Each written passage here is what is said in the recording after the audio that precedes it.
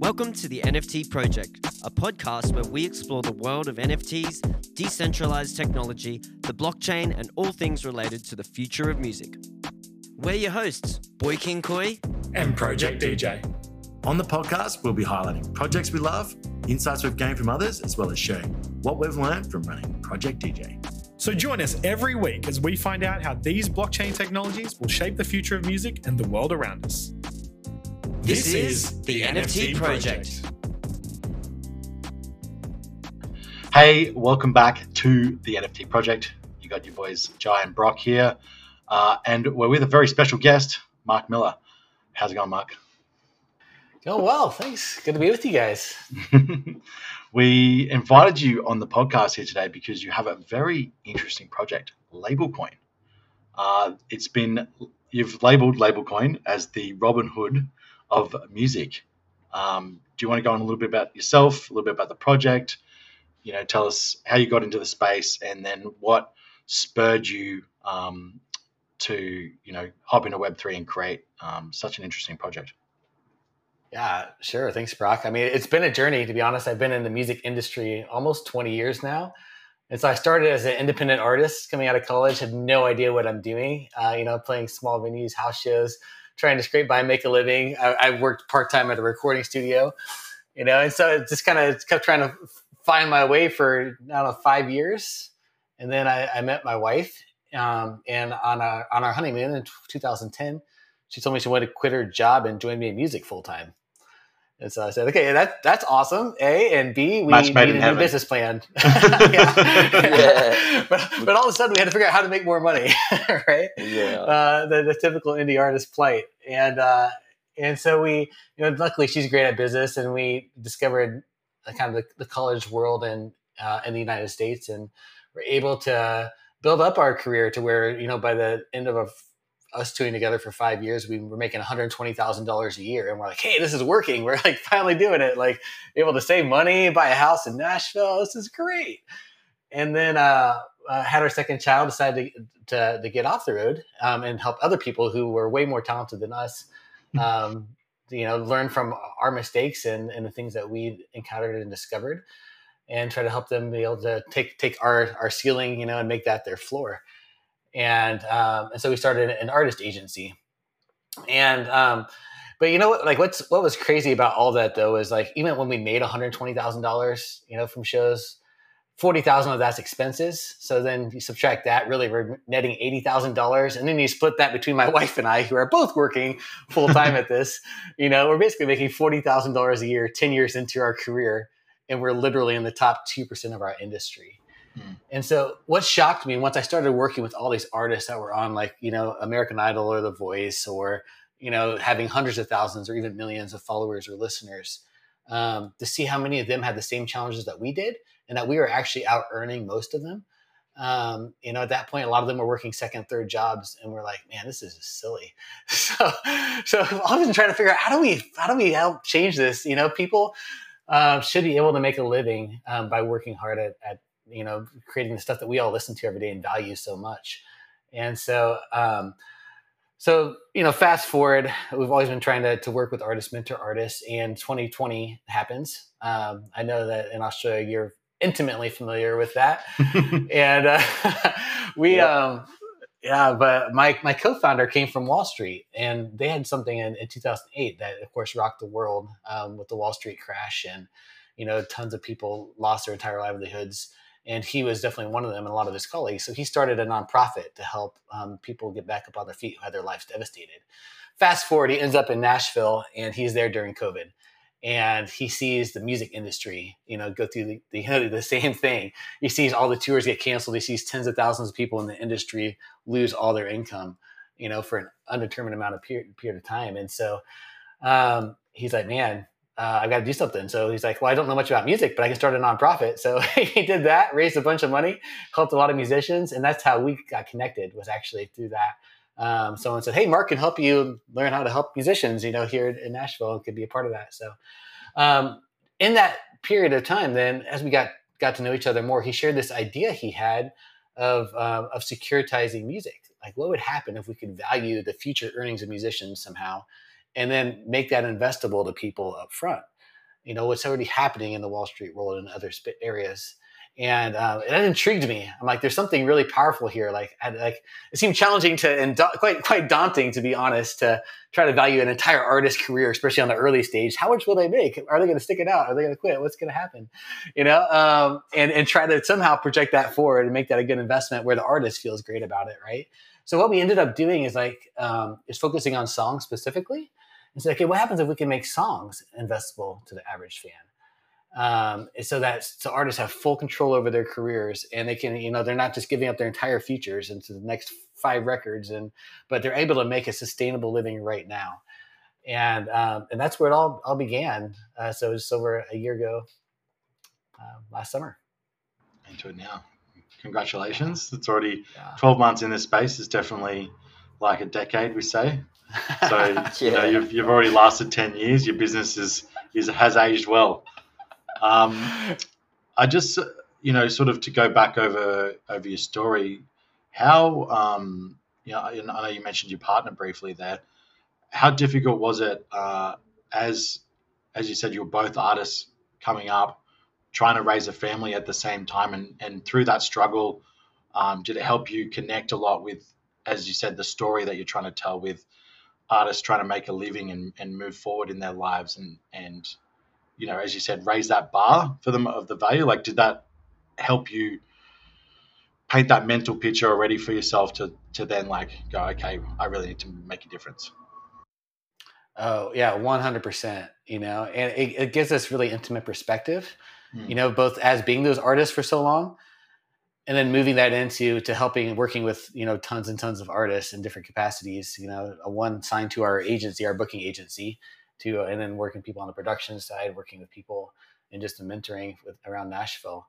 And, when we came at it from the beginning, we're like, hey, if we're going to do this thing, if it's going to work, it has to look after the perspective and make sense for 3 main groups of people. It's got to, for the artist, for the fan, and for the music industry as a whole. We really have to, we're not trying to take anyone down. We're trying as much as possible. Okay, how does this benefit each of these groups of people, and build something that's structured around that. So it's been crucial, I would say. And otherwise, it's easy to miss and be like, wait, if you do this, then this person over here is totally out. And be able to cover everyone, that perspective. For artists, what do we need? We are able to stick it out long enough to make a living, but most people have a hard time being able to lose money for 5 years or 6 or 7, and trying to get home at 7 p.m. after their day job and still create something meaningful, and try to find a way to get out on the road and tour for the weekend or whatever that is. And it's just exhausting. So being able to understand, okay, what is that life like? So what would happen if we can sacrifice a little bit of what we would earn in the future by earning that now, and engage fans in a new, meaningful way too? Because fans now, they've got donor fatigue from getting asked for how many Kickstarters to do, or Indiegogos, or tip jars, or come out to this show. Hey guys, we need support. And people are just tired. There's so many things to give to you, right? And so it's a totally different narrative when you get to say, oh, instead of just, oh, please give me money, it's like, hey, you can actually invest in my song. And how much more likely are you to put $20 into an artist that you're like, man, they're great, or into one of their songs, and they're at a show and they're like, hey, if you like that song that you just heard me play, you can own part of it. Here's the QR code, and all of a sudden they're able to earn in a new way and have a new experience that's actually exciting, and not just feeling like, oh, fine, here's my $20. So. Yeah, exactly.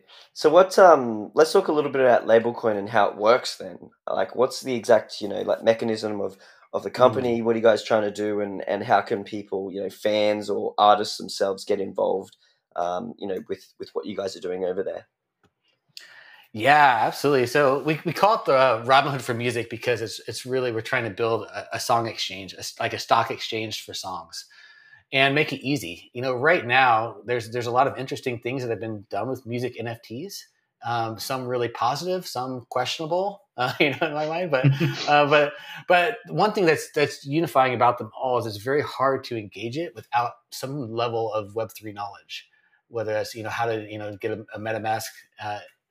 Or how to be able to resell it on OpenSea or Magic Eden or whatever you want it to do it. And so there's a level of knowledge that keeps a lot of people out, right?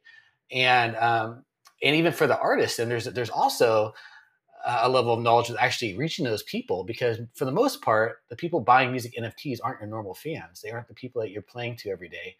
They're people you're trying to reach through Twitter Spaces and different strategies and things. And so it's another thing that takes time, just like Kickstarter does.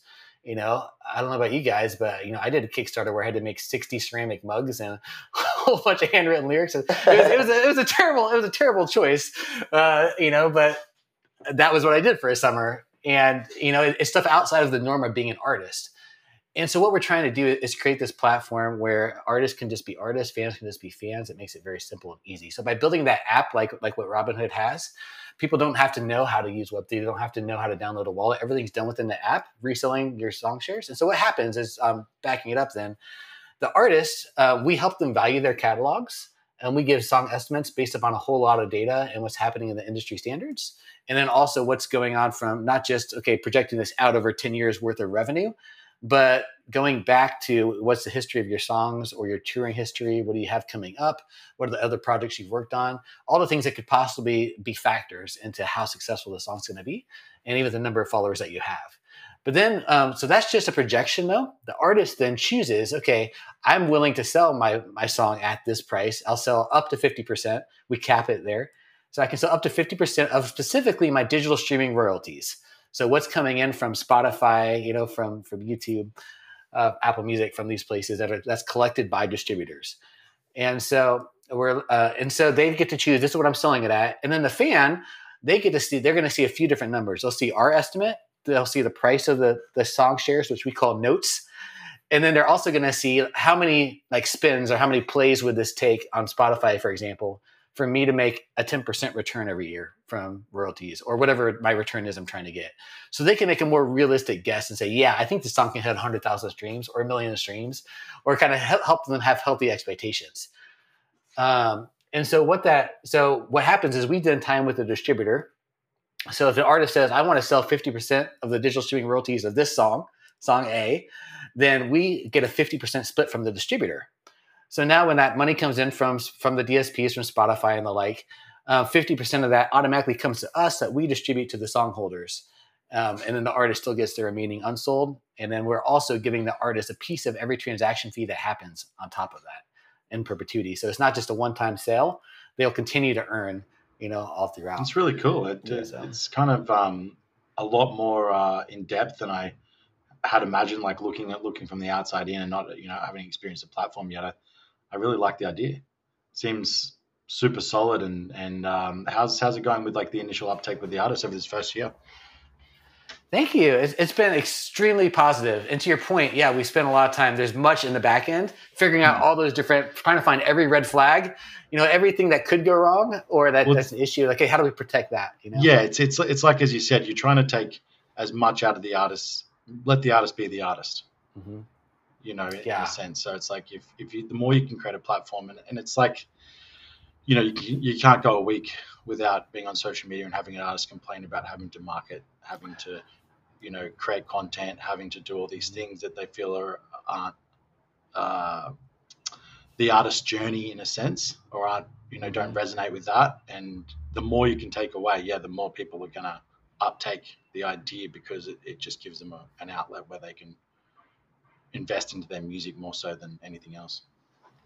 I'm really excited to hear about that, that analysis you guys do about, the revenue that a track or a song will generate over the time. Is this something that you guys offer to anyone who's, using your platform, or is this something, that you have to pay extra for? Because that in itself is a really handy tool that I haven't really seen anywhere. I don't really know where you go. There's articles that say, oh yeah, roughly 1,000 streams gives you this many dollars, paid out. But to be able to look at, previous tracks you've done and things like that and really analyze it, is that something that, is offered to any artist? And how does that work, when you sign up to the platform? Because that sounds like in itself a handy tool.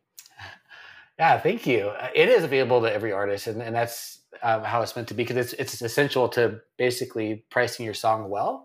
Yeah. And also the people being able to see what that's worth. And so it still is kind of a fantasy football number, right? But it helps to give, the more accurate we can make that, the better, for sure. And we hope that it'll help cause more consistency that's what a lot of people struggle with too. It's like, okay, this song hit 10 million streams. Why is this one only getting 500,000? Or you can take that down. If you're, a newer artist, like, man, this song blew up. I got to add it to the playlist. It's 100,000 streams. This one's struggling to hit 1,000. What's going on? And how do we create that consistency? And that's some of what was a lot of the artists, to what Brock, back to your question, what they've been excited about too, is that they're seeing the potential of consistency in their income. And also for fans to be able to pick up those new songs, and so songs don't get left behind so easily. Because, for example, there's an artist on our roster that's an indie artist completely, but got 750 million streams, right? Got a lot of, crushed it, right? That's awesome. That's amazing. But they have some songs that'll do super well, some that won't. And they're just like, man, sometimes I have huge checks. Sometimes my checks are way down here. And they could easily value their songs at, easily $250,000, for each of those. And so if they sell 10% of that, like 5 songs a year, that's $125,000 as a base income for them that they can just count on as salary. That's like, hey, I know I've got this consistently coming in. Yeah. And also with creating more consistency with the streams and artists. And it's like I don't have rent this week, but I just had 750 million streams on Spotify. and way too many artists can relate to that.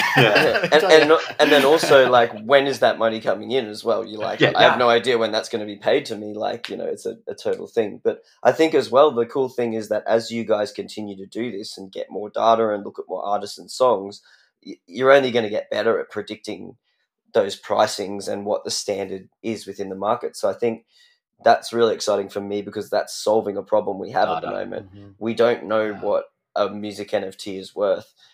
Should it be worth $2 like iTunes and that used to be, or should it be worth $1,000, depending on what we're giving to it. So I think that's really interesting, and I'm excited to sort of follow along with how that tracks for you guys, because that's, like I said, really cool feature there. So to kind of continue what you're saying there, Jai, as well, is like, we recently bought 2 tracks off Royal. I think Diplo and Chainsmokers track off a Royal, like 2 different Royal drops. And it was the same. I was watching the prices go up and I'm like, I just don't feel like the value is there. It's like maybe long term, 10, 15, 20 years, you can see that return, but I just can't see that extended value. And then sure enough, once the first, because Royal just did, I think it was like a month ago now, or even 15, 20 days ago, they just paid out the first lot of royalties to the first lot of tracks on the platform. And then you could see the whole market dynamic change, because everyone was like, oh, okay.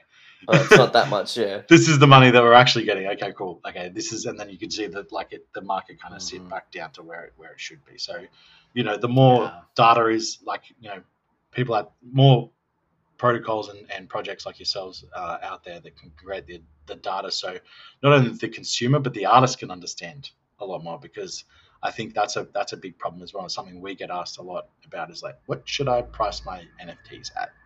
It's like, well, what do you think your fans will pay? That's really the simple question.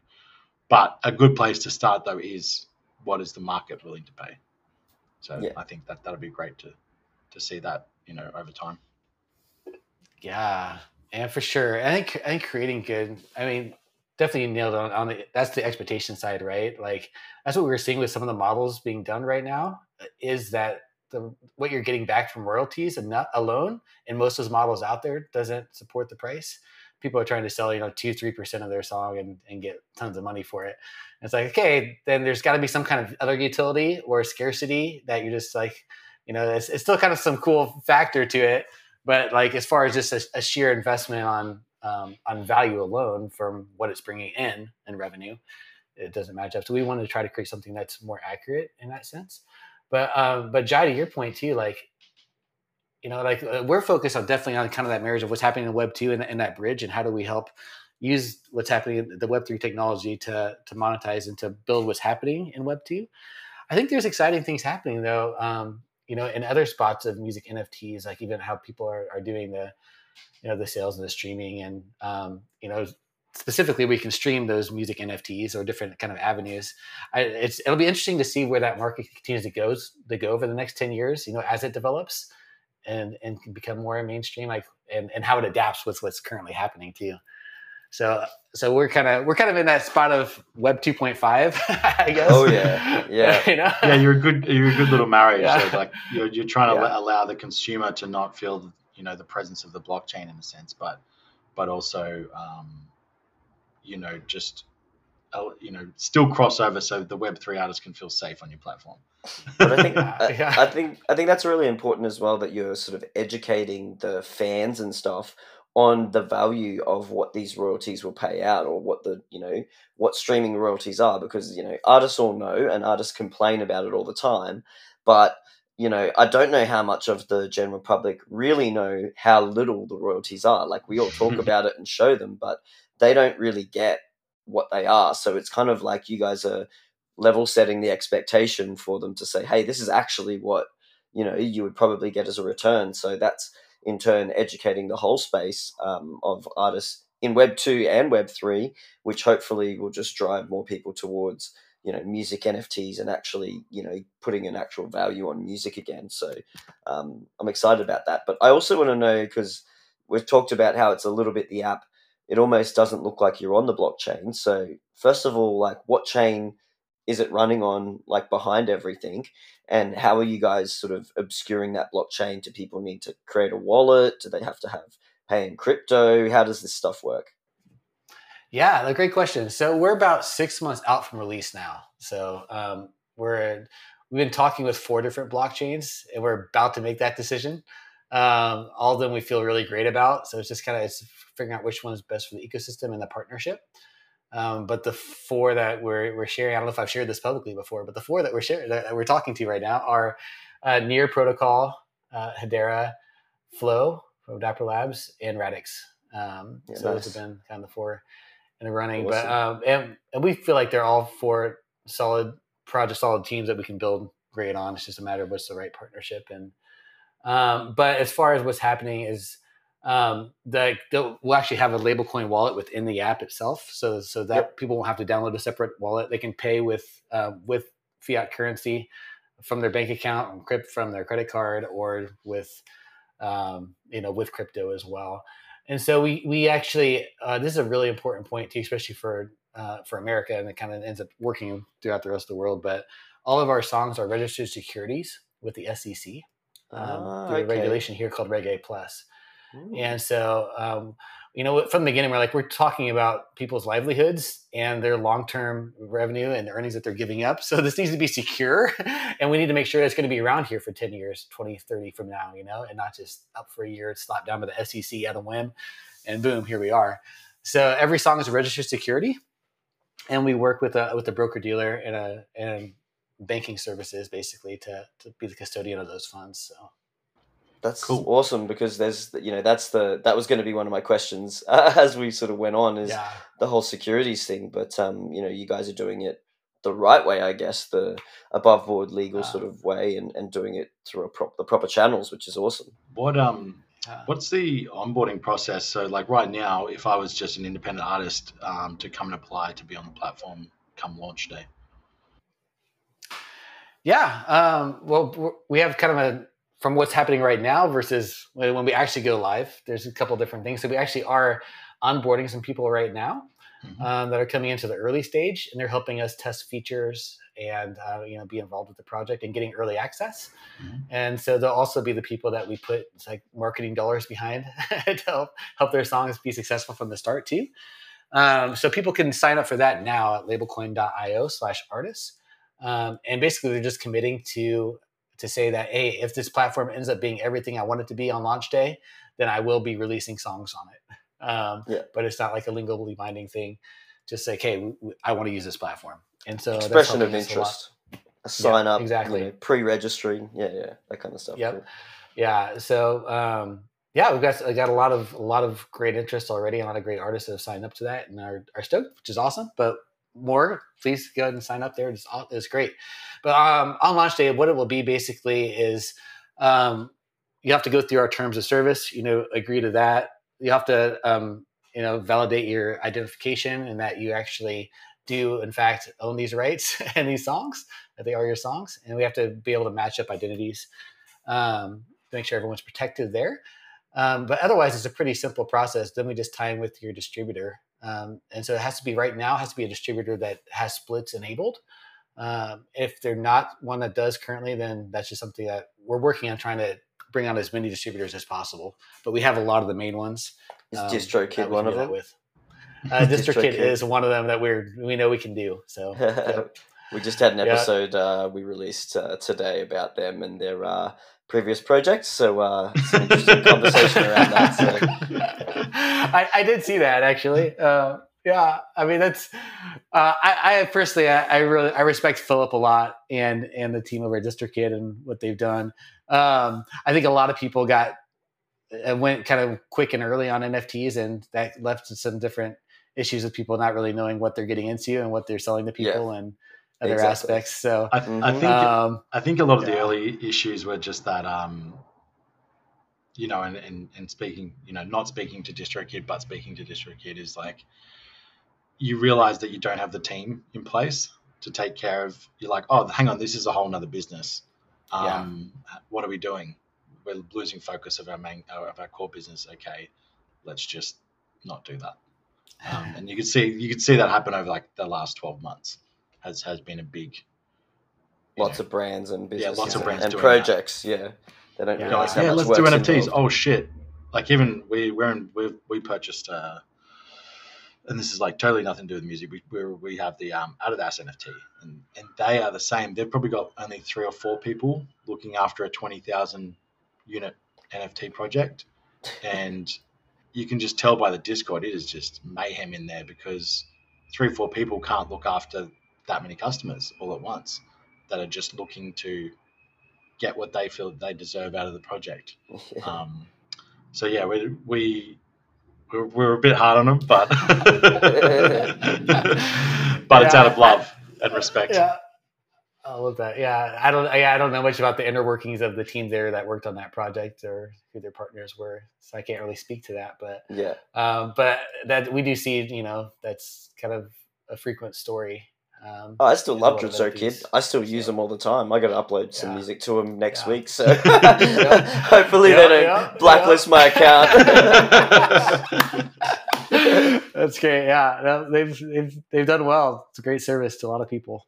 I think almost 50% of the songs right now on average are uploaded through DistroKid. Yeah, so much they're killing it. Yeah, there's a reason why. So yeah, definitely. So you guys aren't actually doing any of the distribution, which is like awesome because that's a huge task in itself. But working with all these other distributors, so that's awesome. To be able to collect that royalty from any platform. What are you guys thinking in terms of like when this stuff will be paid out? Because you're still going to be constrained by the collection of the music from the distributors and stuff like that. So it's obviously only going to be per quarter or something like that. How do you guys plan to do that? Will there be a structured way around, like, they're paid out mid-year or every few months or something? Have you guys thought that far into that kind of a thing, or is this something that you'll figure out as it sort of rolls out? Yeah, I think we're still figuring out some of the logistics in that, and I'm sure we'll continually adapt to whatever's the best experience for everybody. But our plan right now is basically when it comes in, it goes out, and so and all those transactions are done on the blockchain. We put that on there so people will be able to see exactly also the breakdown from those royalties. Okay, this is how much money from this song we got this month from Spotify, from YouTube, from all, we get those reports, every whenever those come in. And so we're able to aggregate those and then be able to break that down. So if people want to drill into that data and be able to see it, they can. And so just to create more transparency, but also that builds trust and that people, but it also just goes back to those expectations and education. So. Yeah. It's so amazing. I think as the Web3 space grows, I think that's the biggest word that will continue to ring true is the word transparency. It's like we're finally in a space where it's not like we expect it now, but we don't actually fight for it. But it'll just be something that will become natural and something that we don't have to really look or search out anymore. It'll be like, oh, okay, I can just see the data anytime that I want, which is, for an artist, or even a manager really is amazing, because you know, not having to look around too hard for anything, and understand. And then also you know, let's just say you're a manager of an artist that's similar to to an artist that's on your platform. You can be on there and go, oh, what are they doing? Like, how's their songs tracking? What kind of streams, what kind of value are they seeing? So it can help the fledgling artist, the fledgling manager also grow into a space, and understand the economics behind it a lot better. Yeah, you're absolutely right. Have you guys considered or like thought about, or maybe something you want to look into in the future, looking into like sync licensing and commercial type licensing for this? Because that's another opportunity where, you know, you could be paying out good money, because there's good money in sync, and in commercial, you know, licensing. I mean, to be honest, that's probably where there's more money. As someone making music, a lot of people I know who do that make a lot of money, compared to artists who are just releasing for fans and things. So is that a market that you guys maybe in the future are looking to tap into, or is that something you might leave to a separate project or product to do? Like, what are you guys thinking there?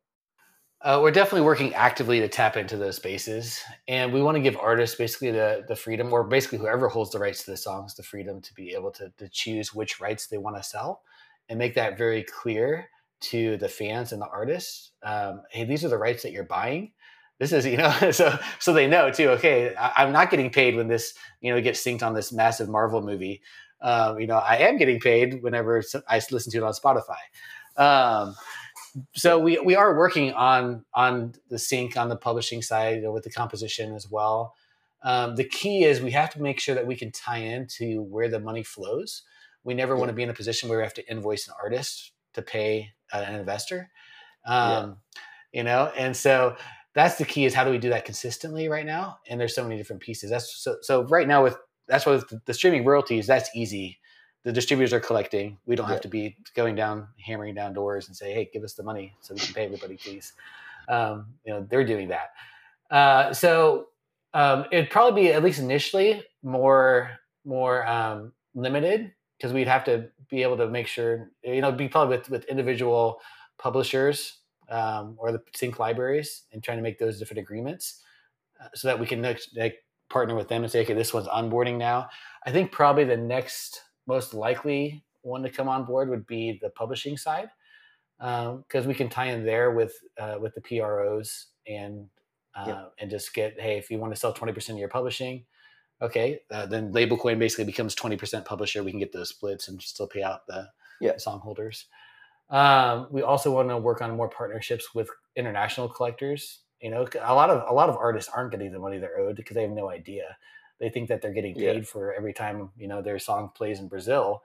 But it's like, well, are you actually talking to the PRO in Brazil? If not, then you're probably not getting paid. Yeah. I think I saw something on MBW, like Music Business Worldwide, the other day. It was like $423 million was collected by the majors of uncollected money, that of just artists that didn't know, or it was unspecified, or, you know, anything like that. And that's, you know, as an artist, not many artists understand that. It's like, if you don't collect your royalties, after a time, it just goes to the majors, so it can be recirculated back through. But it doesn't get recirculated back through. They keep it for themselves as a profit. So, and in Australia, there's actually like multiple bodies. You know, you've got APRA, AMCOS, and then you've got PCOS and Australia's stuff. So you've got you've got one that collects mechanical sales and streams, and then one that collects, you know, like publishing. But if you don't register with them, if you don't register with them, you don't get it. So it's like, it's wild. Yeah, and it's so different all over the world, right? And you have to get those individually, and it's just even in the U.S. like the PROs are collecting money from venues for the rights to basically a blanket license of whatever's getting played there, and they're paying out based on what's reported.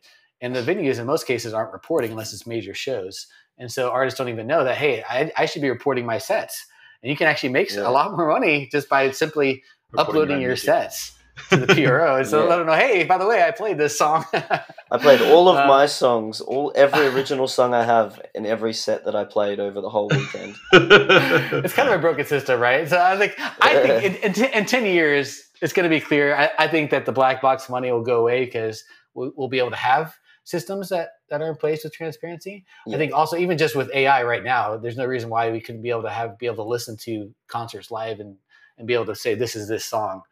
The tech's already basically there. So I think that's where it's going to be heading.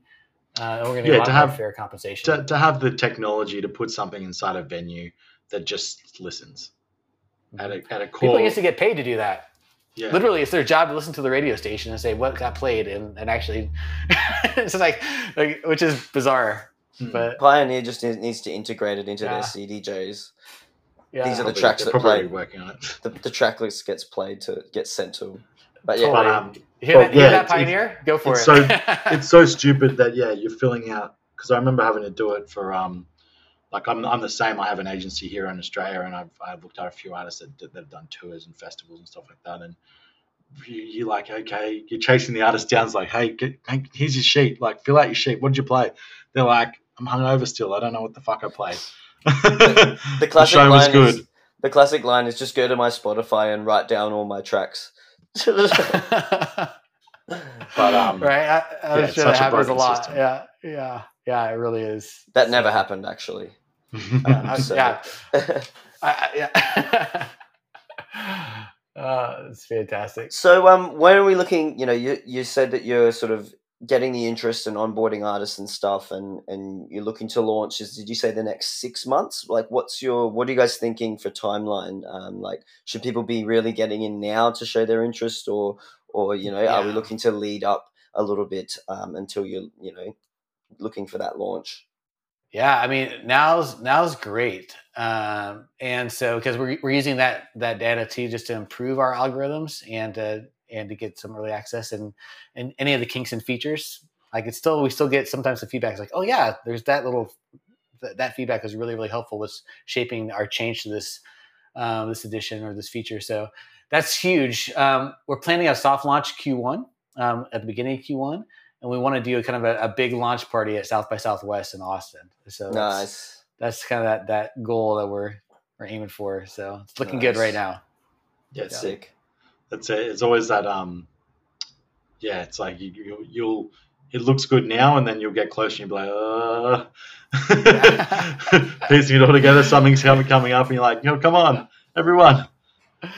That'll be exciting. Yeah. So South by Southwest launch. It's always a good time to launch, especially something in music tech. There'll be hype and stuff. The whole community will be there in support. So that should be very exciting. Yeah, we're stoked to be there and to be present. And I mean, we think that this is going to change the lives of tens of thousands of artists and a whole lot of other people on top of that. So that's what gets us excited. Our mission statement is literally to stamp out artistic poverty. I love that. We really think this can help do that. So. That's a great saying. I love that. Before we kind of wrap it up here, I was just wondering if there's anything, any projects that you have been noticing over like the last 6 months that you're keeping your eye on, whether it be something that you feel like might be touching close to what you're doing, or whether it's just something that you're like, wow, that's like really interesting in sort of the music NFT, like music industry space for Web3. Yeah, sure. I mean, there's definitely I like to see innovation for sure, but I personally have a strong preference towards a great utility. That's not just this is expensive because it's rare, but but it's tied, like what Kings of Leon did, for example, when they released NFTs that gave you basically golden tickets to get concert tickets for life and prime tickets for life.